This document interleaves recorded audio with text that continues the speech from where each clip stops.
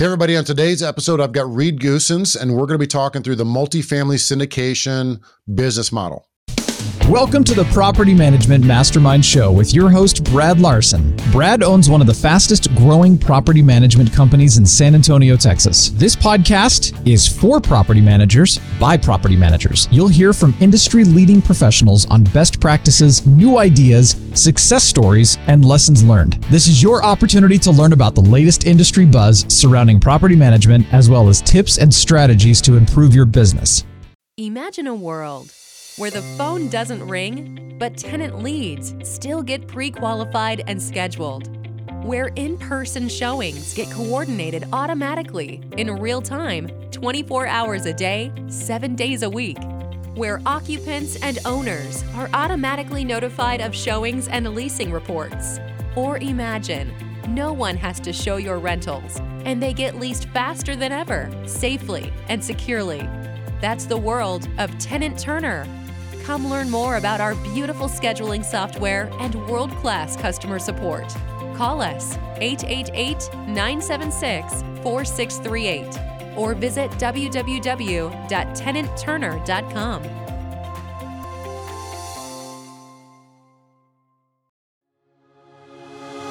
Pest Share, a pest control amenity for your resident benefits program, starting at just $5 per door. You can give your residents the pest control coverage they need.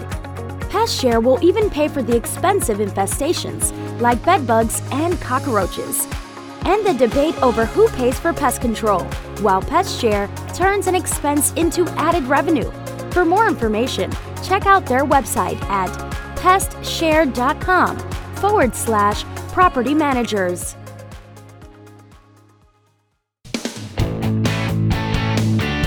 Hey everybody, welcome to the Property Management Mastermind Podcast. I'm your host, Brad Larson. Now today's guest, I'm bringing on Reed Goosens.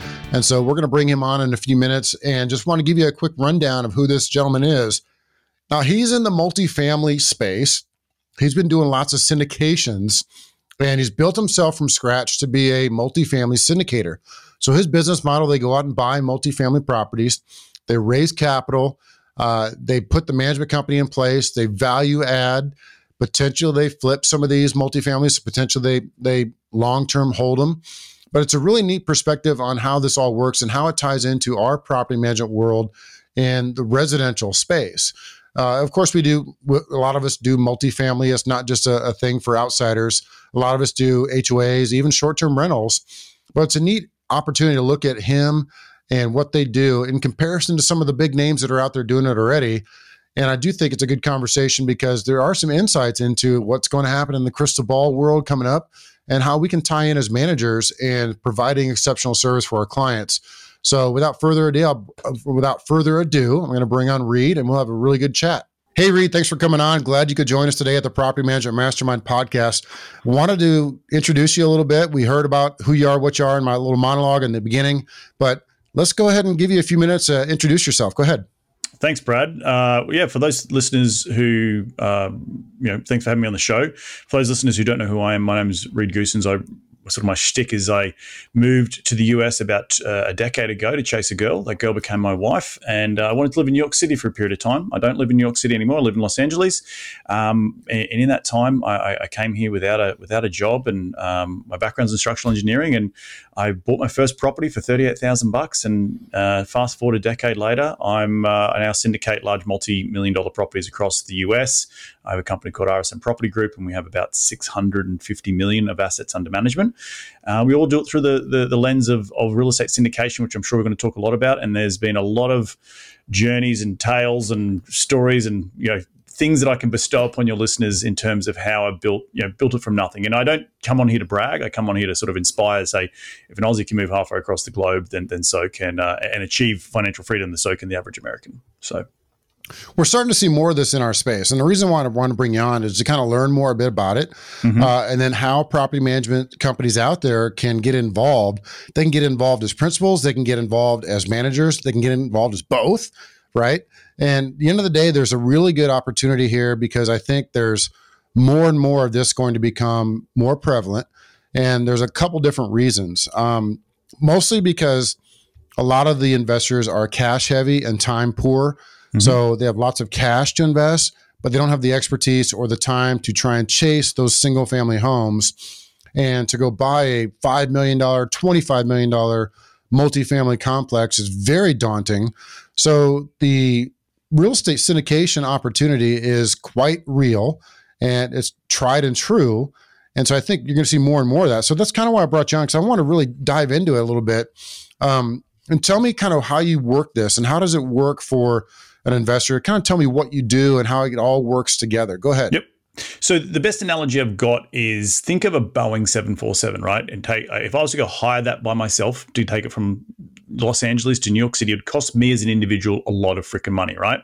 But I can go, in that analogy, I can go split it up the cost. So there's a captain and co-pilot, which would be your principals or the sponsors of the deal. You'd have first class, which would be your general partnership group, which may be involved people who brought the deal together, who help raise money, who maybe help operate the deal. And then in the back and coach, you have all the limited partners. So all these limited partners want to be involved in this plane of getting from point A to point B, but they can't afford to take it down themselves. So they just want to buy the seat and they want to enjoy the in-flight entertainment. And for doing that, they can get from point A to point B, who in this case happens to be growing their wealth and growing their, the nest egg with very little money in retrospect of the big Boeing 747, but they still get to participate. And that's the beauty of syndication. So we're pooling everyone's money together, going down and taking down a bigger asset that maybe individually we couldn't do it as individuals, but we can do it as a group. So that's sort of the analogy around it. So your services, I mean, you are helping put together syndications. Are you coaching people on how to do this, or are you doing more of like turnkey syndication opportunities? Yes. So I used to coach. Now I only, I run a full-time real estate investment firm. We're chasing deals across the country. When you're running everything from asset management to construction management to acquisitions to depositions, I don't have time to coach anymore. Right now it's all, we're currently looking to buy 4 to 5 deals a year. We're looking every year to add about 100 million AUM, assets under management, for those people who aren't familiar with the word AUM. And we're a group that, as I said, does 3 to 5 deals a year. So we're backing in per deal about $20 to $25 million per deal. We're currently doing a deal right now in Tempe, Arizona, which is going to be about a $22 million deal. And we're raising about $10 million for that. And we're raising that from investors as we speak. And we'll go off and close on that deal at the end of March. And then we'll look for the next one for this calendar year. Yeah, lots goes into that. So everyone talks about the tertiary markets, right? There's a big key word that's being flown around quite a bit. Any sort of like single family investment, multifamily investment, they're looking for these little markets that are feeding into the bigger markets that are very lucrative, very solid, and then up and coming. And there's a real need for housing and quality housing. And so these places are where people want to live. They're almost like it's another term called the suburbs, right? It used to be called the suburbs, and now they want to rename it to a tertiary market, like they're super smart or saying something different. But it really does hold true. I mean, the further you go out from any big metro, the more desirable or new or fancy or any of those places where there's opportunity for growth. I mean, you have opportunity to build brand new. And of course you can go like the mushroom effect and turn around, go back into the major market wherever you are, versus trying to go outside of it and rebuild from scratch, do a whole new value prop, value add type of a multifamily complex. Now, what you're looking for is big deals, like 25 million, doing 4, 5, 6 a year, whatever you can get your hands on. And so as an investor, there are some steps people have to go through, meaning that you have to get them to be a qualified investor, if you would. You have to give them a PPM. And so kind of talk us through some of that as like you're speaking to us like we're kindergartners and we know nothing, but that's an easy way to say it. So talk us through, what your screening process is for some of these investors that want to put money in. And I'll just answer to your first statement you made in terms of affordable housing, right? The big underlying thing that we believe, we fundamentally believe in is affordable housing here in the US. And so we look for secondary, not necessarily tertiary market, but secondary markets. So you got the New York, the LAs, the San Franciscos of the world. But then we look at the Phoenixes, the Central Texas, the Greenville, South Carolinas, where we want to try and provide housing in these markets where the average person who earns $50,000 to $60,000 a year wants to pay $1,500 in rent, right? They're not going to ever be an owner of a house because just let's heaven forbid, we're all, I think the home ownership rate's at the lowest it's been in 50 odd years. And people can't afford, they want to live still close to cool things, but they can't afford maybe the houses in those areas. That's where, quote unquote, affordable housing is. And we sort of really target that sort of blue to tan collar type of renter, right? So that being said, that's the sort of the value adds story of the investment thesis. In terms of how we look for investors to invest with us, we only can allow accredited investors, and there's the SEC releases rules and regulations around who qualifies and who does not, and how you can raise that money. So, and I'm going to look at a little technical here, but there's two ways to raise money under Regulation D for dog, and that Regulation D I think came out back in the 1933, which allowed people to invest into private companies directly, right, without going public, because going public costs a lot of bloody money, right? But there's still a lot of businesses out there that need funding. So the Regulation D was formed. Under that preview of Regulation D, there's 506B for Bravo and then 506C for Charlie. Again, I'm not a lawyer, but I know a little bit about this. 506B is you cannot solicit. You can't advertise to online. I can't, stand on top of a rooftop and yell out and get some random walking along the street to come and invest in my deal. I've got to have a pre-existing relationship with those folks. Now, for doing that, I'm allowed to have up to 35 non-accredited investors. Accredited investors mean you earn $200,000 or more a year individually, or you're worth $1 million or more, excluding your primary residence. If you don't meet that, you're then considered a non-accredited investor, but you have to meet certain rules in terms of understanding a sophisticated investor, understanding what you're investing in. In our terms, it happens to be multifamily. So that's 506B for Bravo. 506C for Charlie means I can go out and bang my drum and advertise online and do Facebook ads and do funnels and all that sort of stuff, but I can only accept accredited investors. And that's just the way the SEC has set itself up to say, in general, someone who's earning $200,000 a year or more, or they are worth $1 million or more a year, are accredited. So if I don't want to be doomsday, but if a deal goes bad, they're going to be okay financially, right? They're not going to wipe themselves out. And the SEC is really trying to protect loan sharks, swindling grannies for their last penny. So there's two buckets: accredited, non-accredited, 506B, 506C, depending on which one the sponsor will choose. 506B meaning you cannot advertise. It has to be a pre-existing relationship. 506C means you might be scrolling on your internet, on Facebook or Instagram, and you see ads pop up. That would be a 506C deal, which means only accredited investors can apply. That's good stuff. Good explanation there, Dr. Lawyer Goosens. That's pretty good.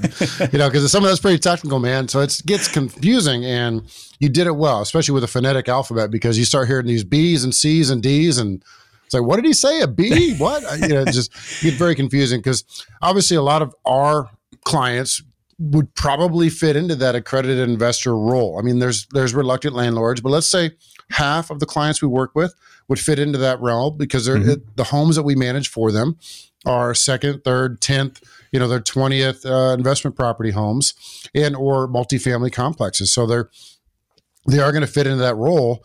And we get often asked the question, what more can I do? What more do you have? Do you have any good deals out there, right? Everybody, if you're in real estate, you hear that from everybody that you bump into. Hey, if you got any good deals, let me know, right? And so this is where we can go to them and say, look, this is a guy, this is an organization that can steer you in the right direction in potentially investing some of your money. Now, how we would benefit from that would be, one, a good referral, right? It makes our investors happy. But two, I'm sure there's potentially opportunities for management. Now, that was one thing I want to talk to you about, because this is a property management podcast. So are there opportunities in syndications for third-party property managers to come in and be a part of this? 100%. So we use across the country. So we're in Central Texas, Arizona, and the Carolinas. We use in individual areas, we use third-party property management teams who are focused on large multifamily, right? I can talk a lot about the ins and outs of hiring a good property manager. I've fired property managers in the past. And no offense to anyone listening to this show, the old saying is, you never love your property manager, right? You always want to be able to do it slightly better yourself. And I know groups like myself, they get to a certain level and they start bringing property management in-house. But, early on, when we're just growing, we need the local expertise. So we are partnering up with property management companies like CalCap in Arizona, or Roscoe Property Management in Central Texas, or Eastland Property Management in Greenville, South Carolina. You can look up all these folks. They've got websites and all that sort of stuff. But we, as an operator, we try to look for the best group, boots on the ground, if we don't have boots on the ground already.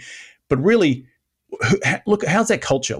How are they attracting the right talent? Because what makes or breaks a deal, Brad, is the bums in the seats on the property. So when you think about these large multifamily properties, you think there's a leasing center, right? When you walk into the leasing center, someone's going to greet you. Well, they're the leasing consultant. You're also going to have the head property manager. Having the right company, third party that is, that attracts these good employees is very paramount to our success at RSN, right? And so we constantly are in looking for good property management teams all over the country in certain markets we may not be in, because we also use them as a litmus test. We might say, hey, Eastland, we're looking at a deal down the street. We already got 2 deals with you. And 9 times out of 10, those guys are going to be like, I actually used to manage that deal, 15 years ago. I know that deal. I know the ins and outs of that deal. I know where the skeletons are hid. So we actually also use them like a partner to advise us in a right way in order to, when we go out and make an investment decision. And we do that across, again, the multiple markets that we're in. And that's something you can't ever just go out and buy yourself, right? You need that local expertise as you're getting used to a market. So it's very, very paramount to partner up with the right property management team in the right market so you can all be successful together. No, good answer. So one of the first things I want to bring up, and it might be a touchy subject. It might be like, hey, don't lump me in with that group over there, but let's address the whole Grant Cardone phenomena, right?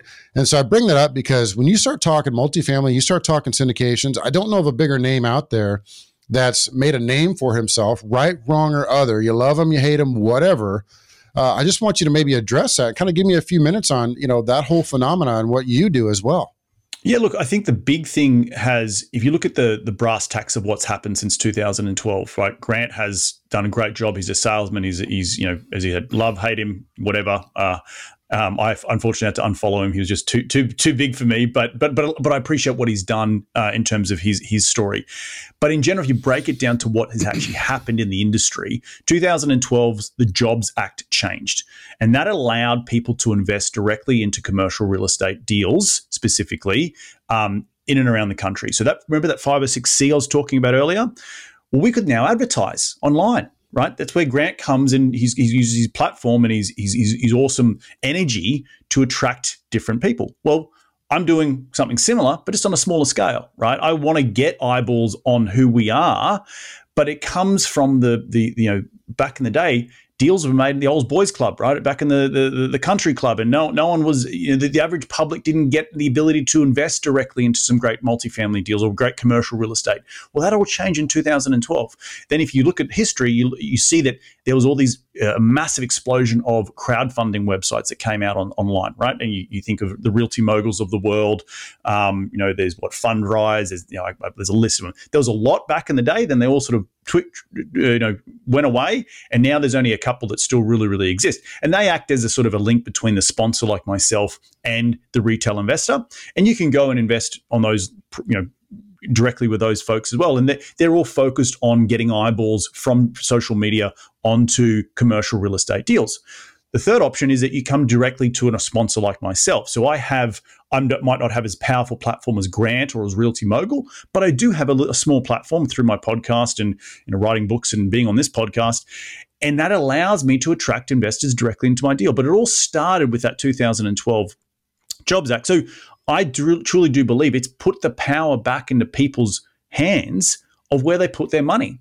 And so you talk about the syndication and the Grant Cardones of the world, you look at the positive side of it, where I also invest passively in other people's deals, right? Because I can choose where I put my own money, and that's purely the power of this law that changed, because it gives us choice as investors. Where prior to that, you may not have even heard about the 250 unit deal that I've got going, because you weren't in the country club shaking hands in the sauna room. You know what I mean? So it's just completely changed the way we invest, and I think that's only for the benefit of the public.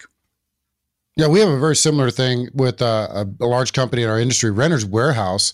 They started doing radio ads quite a bit on third-party property management, and they're doing radio ads. They spent millions upon millions for radio ads in these big markets, and what that did is it raised awareness because people would realize, well, what is this property management thing? And then go Google, and that's where 20 of 50 other property management companies would pop up on their search, and they would start calling around. But a lot of times they heard about it via radio ads through that. So it raised awareness. Now, I think that's a good thing overall, especially like what you're doing, because it gives people an alternative.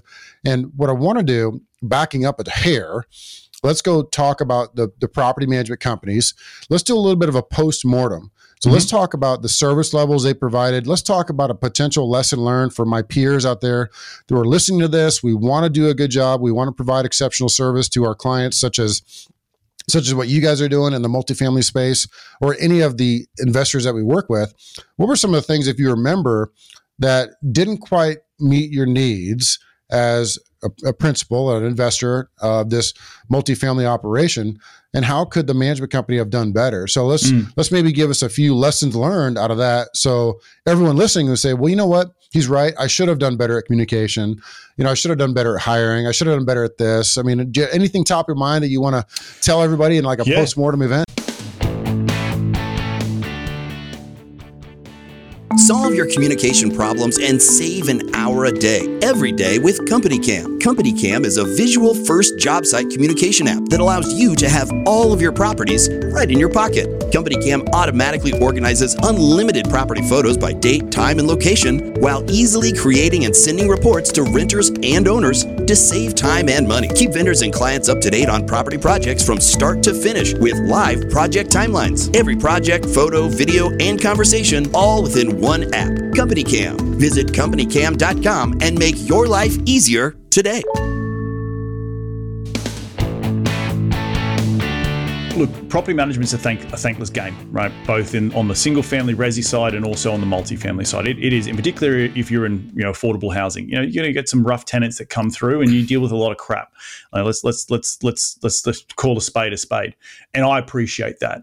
But what I found is the hardest part of any business in property management, and why I haven't got into the space myself, is that at the end of the day, you're a HR company, right? On my books, I pay for the payroll, I pay the property management fees, and I pay all to do with running my assets. So really, the property management as a business, they don't have really a lot of overhead because I'm paying their staff, right? Which is fine because that's the nature of the business. But then I want them focused purely on making sure they're getting attracting the right type of talent, right? I mentioned earlier, you can make or break a deal by the type of property management and the type of bum you get in the seat, right? I know that in recent years, we've had tech service guys move jobs because labor is really hard to come by, and they will go and move for $2-3 an hour more, right? So we're looking at our payroll and saying, well, I don't want to lose that good guy or that good gal because they want to go work somewhere else. How do we make it better for them? Well, there's only so much I can do as an owner, right? Because they're not directly my employees. They work for me. They work for my property, but they're employed by someone else. So it's really important to me, and I take it very seriously, the culture within a property management company. I remember when I first got started in the industry, I used a company in Central Texas, not to be named, and I used to always think of them like they're like a 1995 Nissan Altima, right? It got me from point A to point B. It was fine. But as my portfolio grew to over 1,000, over 2,000, I needed that BMW with seat warmers. I needed the extras because I needed to also service my investors, and my investors needed a type of reporting that was on time, a type of management in terms of investor distributions that was happening on time, and that mattered to me as my brand. So who I chose as the property management, even though they were not, they weren't RSN, but they were still partnering up with us to produce, a really great investment opportunity. And it takes both sides of the coin. It takes us as asset management and the sponsor, but also takes the property management as well. And so making sure that the property management company had the right back of house. They had a CFO, they had the right reporting, they had an accounting team, they had the right regional managers, and the regional managers being not too spread too thinly across 15 deals. I remember talking with a company out of Central Texas now. They have a limit of 5 to 7 assets per regional manager, because then they can focus on the nuances that it takes to run these larger assets. I don't want to see someone who's a regional manager who has 1,500 units under his or her preview. No, that's too much. I need you to be capped at 1,000 or less than 1,000, so I know as an owner I'm getting the right attention. So I don't know if that answers some of your questions, but there's a lot of lessons learned along the way. And as I grow as a syndication real estate company, I needed that BMW with seat warmers, and the Nissan Altima ultimately didn't cut it for us. And it was stuff like culture, it was stuff like back of house stuff, it was stuff like how much workload the regionals were getting, and they felt overwhelmed. So all of that's really, really important as I go out and tell my investors, hey, come and invest with RSN because we're partnering up with the best property management companies we believe in the region. And that's a big part of the innovation side, just like you mentioned, and also seeing that there is a limit of what people can oversee. Two good points to kind of recircle back on is making sure that you're staffing appropriately to provide exceptional service and innovating every which way you can to make sure that you keep those people. And I hate that term in culture, but all my fans are not fans. I don't have any fans. My fan is my dad, and that's it. But the listeners out there, they know that I say culture as like a dirty word because it just sounds like something you grow in a petri dish. However, environment is something that I firmly believe in. So if the working environment is hostile or just really negative, or the people involved are negative, that's going to create it's just to create a spinning vacuum of suck.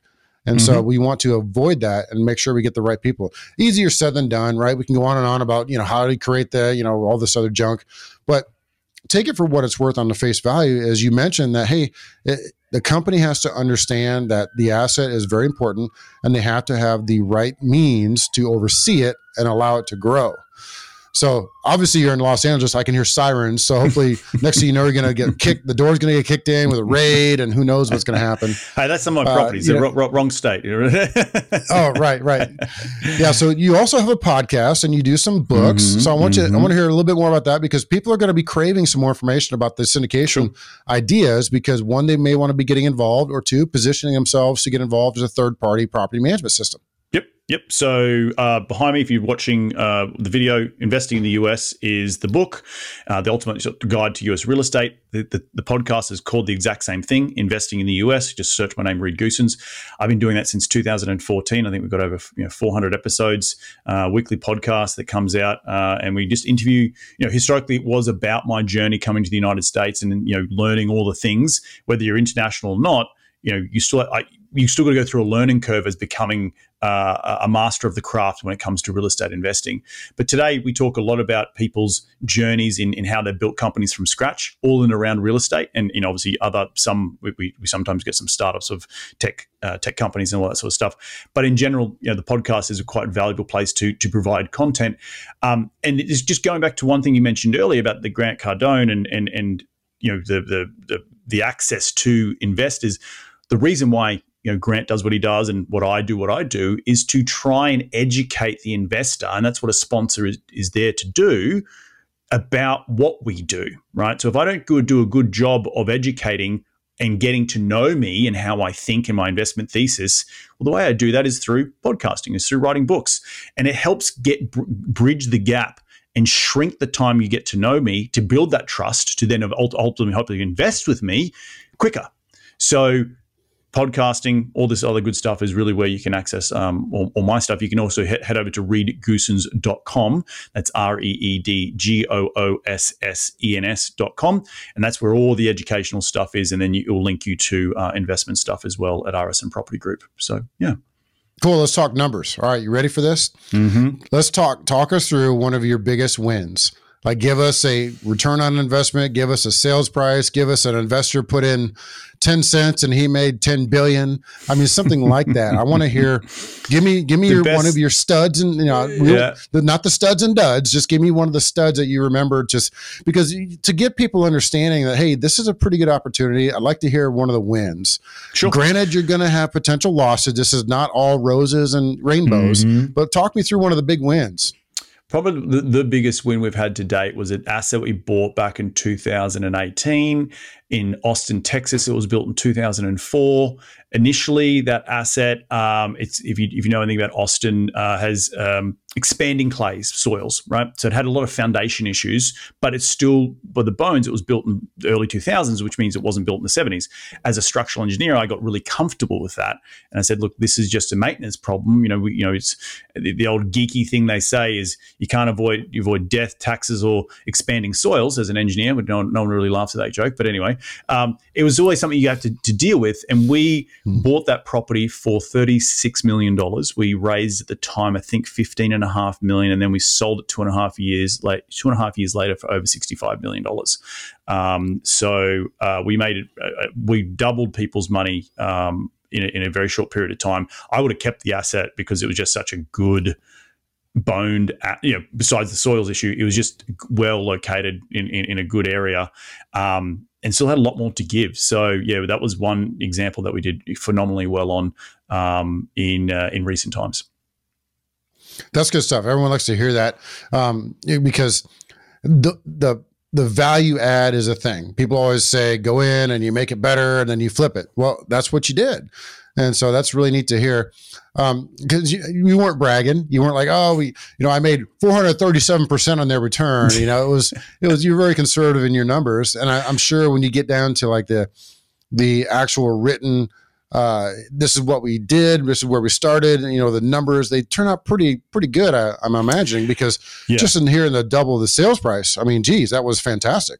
Yeah, no, and we're always a group that says that we're going to try and double people's money in a 5 to 7 year time period. If we do that quicker, that's just gravy. And that was a deal that we did that in, I think, less than 36 months. We doubled people's money. That's a very outlier. But middle of the road is 5 to 7 years we double people's money. We buy it and double it and move on down the road. So yeah. Pull your crystal ball out. You ready for this? Okay, So do you see multifamily syndications gaining in popularity and traction, staying the same, or waning? I think it's a very good question. If I gunned ahead, I don't think the rate of popularity won't continue what we've seen over the last 5 to 6 years. I think it's just more going to plateau. I don't think it's going to lose popularity because, again, the fundamentals of multifamily real estate are there. It's affordable. People need shelter. We've seen that through COVID. Shelter and food are the two most important things. So if you compare it to other asset classes, self-storage, retail, hotels, it is the belle of the ball in terms of how well it performed during COVID. But moving forward, we've also seen a crazy amount of money into the space, which has compressed cap rates ridiculously. And now pricing of some multifamily is really like, oof, it takes, got to take a shot of whiskey to sort of, swallow that.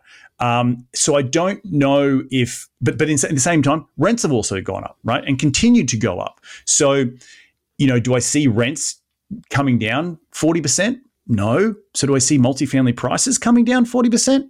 No. They may soften a little bit, may plateau, but in general, I see the fundamentals of multifamily real estate being extremely strong because just the need for affordable housing it's an ever-growing issue across every single city in the United States and around the globe. So, there's not been one time in history where everyone's not whinging and moaning about affordability of housing. So, you sort of point to me somewhere in history where everyone's like, oh, affordability is not an issue. We're going to continue to have that moving forward. And, with the rising inflation issues and, cost of living and the cost of going out and buying a new house with interest rates being at 5 to 6, 7%.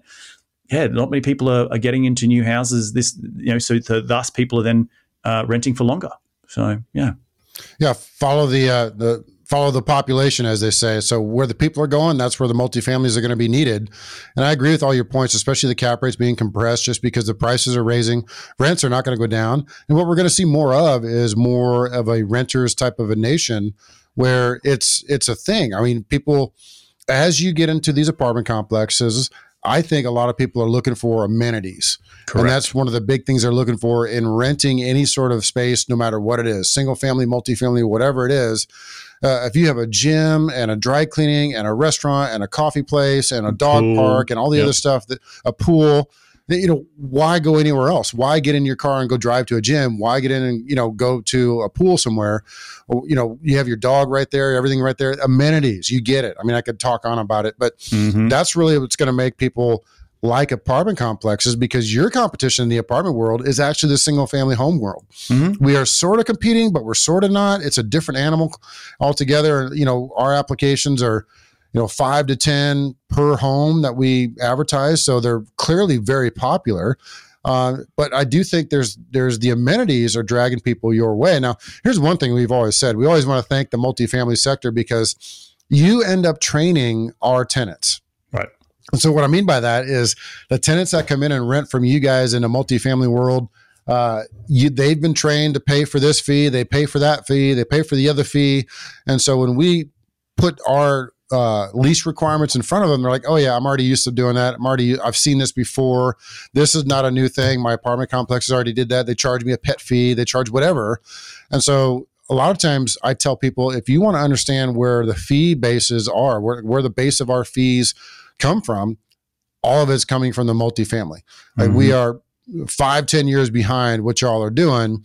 And we're starting to see that now. And one specific example I'll give you, and that we've talked a lot about this in this podcast, is the fee in lieu of a security deposit.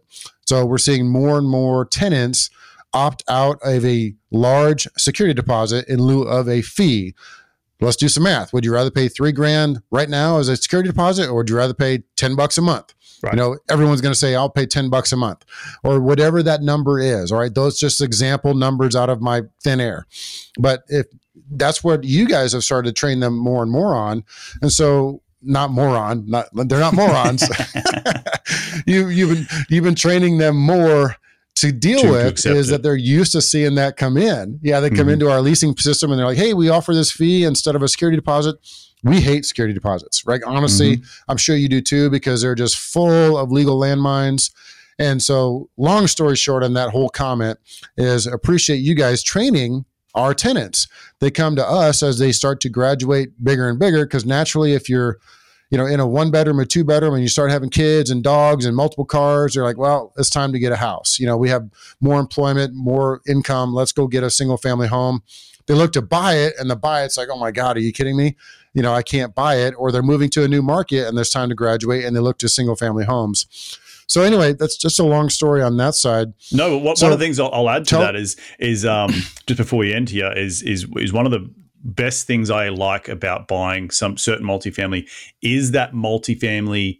I don't have, not all across all my whole portfolios like this, but we do have a couple of select assets. The one that I mentioned in Austin that sold for a great multiple, that asset was the majority of the people who were leaving that asset were leaving to go buy homes. And so they were breaking their lease and they were paying the lease breakage fee. And it wasn't just delinquency, because they were going off to buy a new home. And I, as an owner, I'm like, I want to be that last step before you go off and buy a home, because I know people are going to then come back through the door because they want to take your spot because we're in a good location or whatever. We have the nice amenities or whatever that might be. So yeah, it's a good spot to be in just before they go off and come knocking on your door and say, hey, I want to start renting a single family property from you guys. Yeah, we all work well together. And I think the investment opportunity of multifamily is still strong. I do think that's a great way for residential. Here we are, property management, residential property management, third-party managers. And we are also advisors. And so it's okay to advise them to say, you know what, you may want to take a bit of your nest egg and go look at a syndication and look at other syndication opportunities out there. Now, we're seeing that come into our space a little bit with single family. It's not as much. It's just really kind of muddy and complicated. And I've gone full circle doing the research on it. And it's just really kind of weird. I mean, it's the single family to try and package 10 or 20 or 50 of those together and make a syndication is difficult, right? It's very hard to scale. It's very hard to scale. And that's why it's so popular in the multifamily, because we can go buy 200 units at once.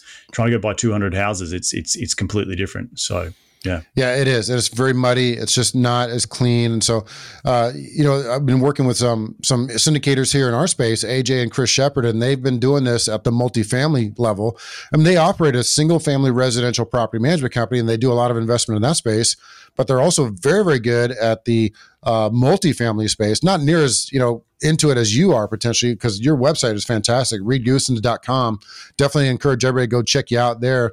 because you have books, you have podcasts to listen to. You can learn about that. And then you can also get in touch with Reed about, getting involved with some of his investments. So that was your own commercial. I just did it for you. I did your whole pitch for you right there. ReedGoosens.com. Anything you want to say as we close this out? No, look, I think the only big thing is for those listeners who are in the property management space, understanding your client's needs is really, really important as sitting on the other side of the fence. We understand how important you guys are to us. So investing in your back end, investing in your systems, investing in good people will only help, future-proof your property management business as a third-party fee-based business in the future to then keep attracting more and more. Because if you do a really good job at property management, you'll have people knocking around the door as clients who want to manage. They want you to manage for them, because no one ever wants to manage people. It's a thankless game. So thank you for everyone that all you do out there, and go in and get rough and tumble with our tenants and make sure they pay on time every month. So yeah, Reed, really cool conversation. Thanks again for coming on today. Look forward to seeing you in the future. Be well.